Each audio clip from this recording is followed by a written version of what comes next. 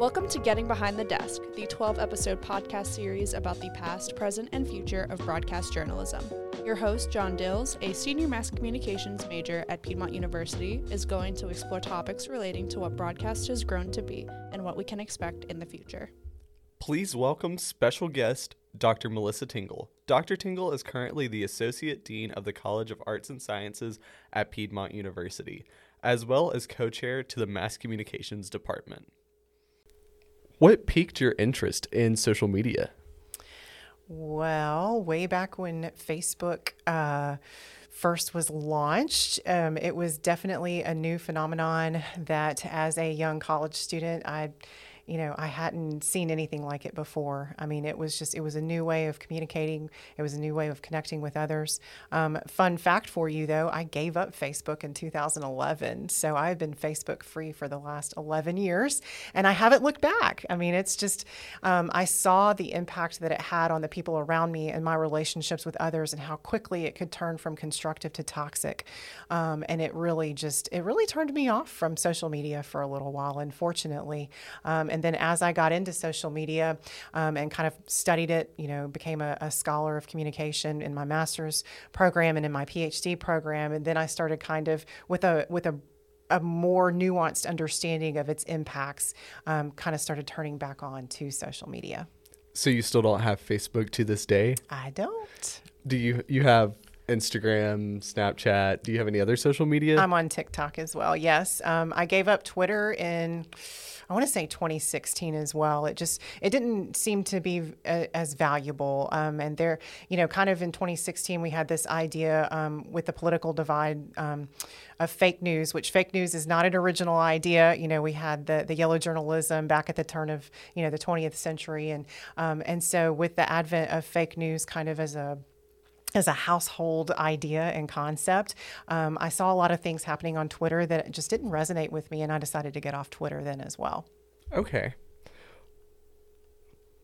Social media has had a huge impact on what broadcast journalism has come to be over the last decade. From the side of social media, what have the impacts of broadcast journalism been? I don't think there have been a whole lot of impacts that broadcast journalism has brought to social media. I think it's the other way around. Social media has impacted the way that broadcast journalism looks, feels, is disseminated to the public. We still have television, we still have cable networks, we still have local digital networks as well. And right now we're seeing a huge surge in the local personalities for broadcast television and broadcast news, utilizing social media to connect and resonate with their audiences and drive traffic to television, which is a pretty unique situation because social media in and of itself is a behemoth that can host its own fan base, can host its own audiences and promote whatever it needs to promote, but kind of harnessing the power of it and using it to drive traffic to something that frankly we thought was on its way out for a time, for a little bit, is pretty awesome. I know a local news anchor, Fred Blankenship on WSB Channel 2 in Atlanta, and he and Jovita Moore, rest her soul, they both really were able to kind of have their own personal brand as local media anchors and use social media to drive traffic to news where there otherwise wouldn't be an audience. So seeing how social media has grown over the last decade, where do you see social media in the next decade? I mean, if I were to tell the truth, I think that we have hit a pinnacle in society where I don't see us evolving much further as far as innovation and technologies without it becoming incredibly intrusive to humanity and even our human bodies, things that people talk about like chips in your brain and, scannable chips in your wrist and, Google eyeglass and, things like that. But just conspiracy theories set aside, I feel like we're headed towards a great reset. I don't know what that great reset is going to be, but I do see us kind of pulling back from technology. You know, technology is cyclical. You see it throughout all, all humanity, all creation, where you have this huge boon and advent of technology and innovation happens so quickly, and then it kind of backs off, and you have something that resets it, and then it starts back up again. It comes, it ebbs and it flows. So I'm kind of waiting for that ebb to happen, honestly, with social media. So you're talking about a reset. How far back do you think technology and social media would go in that circumstance? I don't know. I mean, if we're talking something catastrophic that has global impact, I mean, it could be something as easy as an EMP released into the atmosphere, not to get into geopolitical politics, but it would take something that simple to take our power grid offline and take out internet and our ability to communicate with cell phone towers. I mean, we would basically be useless if you have a computer chip inside of you. So, it's it's one of those situations that it's kind of pie in the sky. I mean, you're just projecting a conspiracy theory, but you could easily see how something like that would happen. And if it did happen, I could see us maybe rolling back to, well, gosh, I don't know, maybe the 1970s. So we still have vinyls. We still have, mechanical cars, but I don't know. It's kind of exciting to think about. We would have to kind of pour ourselves back into our communities and learn how to communicate face to face again, right? Who knows? Maybe MySpace would come back. Oh my gosh. So, in your opinion, what could broadcasters do to better adapt to how social media is now? That's a really good question. Broadcasters have tried to harness the power of social media to promote their personal brand and grow their audiences. But even, you also sort of see where they give teasers and snippets for nightly news on social media. I don't know. I had to think about that. That's a really interesting question because really we don't know the future of broadcast news either. And so far, I mean, social media has been on the scene for a hot minute. In the last 15 years, broadcast news hasn't totally and completely diminished. It hasn't gone the way to the dodo. Really, neither have print newspapers, right? I mean, we converted to digital, but some people still like to hold, newspapers in their hand. It hasn't completely gone extinct. So that's a really good question. I don't know. Maybe you can find a way to merge the two and create a all new empowered, Newspaper, social media, and broadcast, like hybrid. Yeah. Dill's deliveries. Oh no. So what does the future of broadcast and social media look like in terms of their cohesion together? Oh yeah. Well, they can only grow a better relationship. Right now, it's a very tenuous, stringy relationship. You got, like I said before, you got the people who are interested in promoting personal branding, that are broadcasting personalities. But I don't know, there's a lot of room for growth for broadcast news to really, really get into social media. I mean, who knows? Maybe people will cut the cord even more and cancel cable news because it's so expensive, go to streaming only, and then they have no other choice but to deliver their news on social media, which we've always been taught that news on social media is not to be trusted, right? Like it's trying to say that Wikipedia is an academic resource kind of situation. But we might kind of be forced into that mode of delivery. Yeah, I think broadcast has really honestly started to outgrow cable, outgrow satellite, because there's so many new streaming services, and a lot of the younger generations, roughly anyone that's under the age of 50, they've started transferring to streaming services, and these streaming services have had to adapt. For example, Hulu is offering live television. So I think that'll be interesting to see how all these broadcasters adapt to that and what the different circumstances will be and how the advertisements will work for them in that situation too. Yeah. Dr. Melissa Tingle gives us some great insight about the interaction between social media and broadcast journalism. I also spoke to previous guest on the show, Mr. Luke Story. If you don't know, Mr. Story is currently the president of the Arkansas Association of Broadcasters. He gives us some great insight about the perspective of broadcasters and their look onto social media. Big tech, Facebook, specifically Cambridge Analytica, all of that really got to the forefront of news right after the election in 2016 and got brought back up during the 2020 election. So what is your perspective as a broadcaster on that? I think big tech is an example of what's possible with capitalism. I don't think it's a bad thing. I mean, they have capitalized on capitalism, but it gets really complex when you start digging in a little bit, because you look at how the federal code designates what these tech behemoths like Alphabet and Google and Facebook and Amazon, a lot of them are recognized in federal code as platforms. And the distinction is between a platform and a publisher. Broadcasters are considered publishers. And so that's what places us under the regulatory purview of the FCC.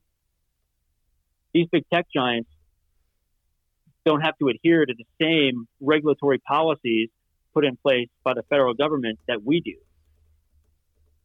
And it allows them to have this overwhelming power as gatekeepers to what Americans have access to as far as content, news, whatever it may be. It's unbridled. And they have complete control. There's really, I think, two ways. And of course, you've seen the tech CEOs and executives testifying before Congress and congressional subcommittees, and I think that is a good. I think that's a positive, because I think Congress recognizes that, and this is my conjecture, is that I think Congress is like, okay, well, yeah, this is interesting, because we had newspapers long ago, and then in the 20s we had radio, and then in the late 30s, early 40s we had television. Well, the Telecom Communications Act didn't come about until 1934. So it's like, now's the time. Now is the time to modernize the rules and policies that govern what is modern media. And it's a long-term proposition. It's going to take a long time.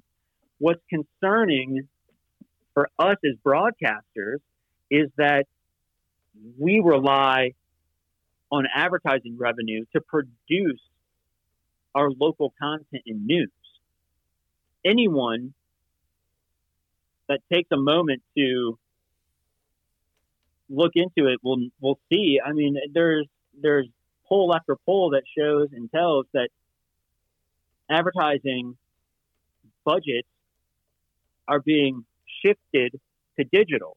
Well, then you can have a whole conversation about what is digital, because broadcast is also digital, but they're placing it into digital tactics that are all owned and controlled by the same tech companies. And then those tech companies offer up access to utilize those tactics that are on their platforms, whether it be a Facebook social ad or a display ad. That's fine, but broadcasters only get a fraction, maybe 50% of that revenue. The rest of it goes back to the tech giants, and it's really hindering broadcasters' ability to remain solvent in being able to produce local content and news. It's really difficult. So then the tech platforms, they're diverting that ad revenue and resources from broadcast, and then they are utilizing their influence over online content, and they've monetized it. And they've done, and they should get credit for it. I mean, what they've done is really extraordinary. It's amazing. But just like any industrial revolution or any business, any company that reaches the pinnacle, you're gonna have a million dogs nipping at your feet, wanting to say, "Hey, you're getting too much. They're going to try to dethrone them," and it's not that. It's more of we're looking for parity. That's what happens is when there's no regulatory framework in place, and it's just like the wild, wild west. Then you have a situation like this where these big tech companies have complete control of billions and billions of dollars that are being invested, and there's no oversight, where broadcasters have to adhere to all sorts of rules and regulations. So there's a big push is, do we try to address this? And there's not a single person that can sit here and say that they don't use those platforms. Everyone uses it. It's ubiquitous. And it's something that you have to respect. But to level the playing field and find some version of parity, do you take a legislative approach? Do you try to pass a law? Or do you look at rewriting federal code and federal law, which is something that if you ask anyone that has experience in government, they'll tell you that would take forever. And so it's more of a focused legislative approach of what makes sense? How do you level the playing field? How do you ensure that? I think the biggest thing that all of us are hearing about is misinformation, disinformation. How do you trust what you're being, how do you trust what's out there on these platforms? Is there really any current legislation trying to be passed to regulate what is shared on social media? That's another really good question, John. And I can't say when, but I could tell you with a good level of confidence that there will be a change in how these tech giants are, at least, I can't say regulated, but there will be some sort of provisional oversight of them by the federal government to make sure that there's no that there's no anti-competitive practices going on, which to some degree some might argue that there are. But I don't know when, but yes, there will be something. Right now, there's the bill that is the bill that's in Congress right now. It was introduced by representative from Rhode Island and Colorado, and then there's a Senate companion bill that was sponsored by Senator Klobuchar and Senator Kennedy, and it's called it goes by JCPA, but it's the Journalism Competition and Preservation Act, and that Act number is 1735. And so it's sitting in Congress right now. And I actually had a meeting with one of our members earlier today, one of our members of Congress today, and he was, I don't think he would mind me sharing this because he's very, he shared it with open candor, is that Congress has their attention right now on what's next as far as a response with COVID.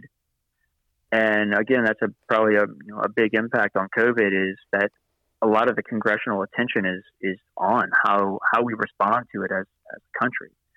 And so bills like this have kind of been slowed to make their way through Congress. But there's a couple bills, and the one that I think is probably most prevalent is the Journalism Competition and Preservation Act. I want to thank Dr. Melissa Tingle as well as Mr. Luke Story for being a part of this episode of Getting Behind the Desk. Thank you for listening to Getting Behind the Desk with John Dills. Look for a new episode each week highlighting different perspectives of broadcast journalism from the past, present, or future.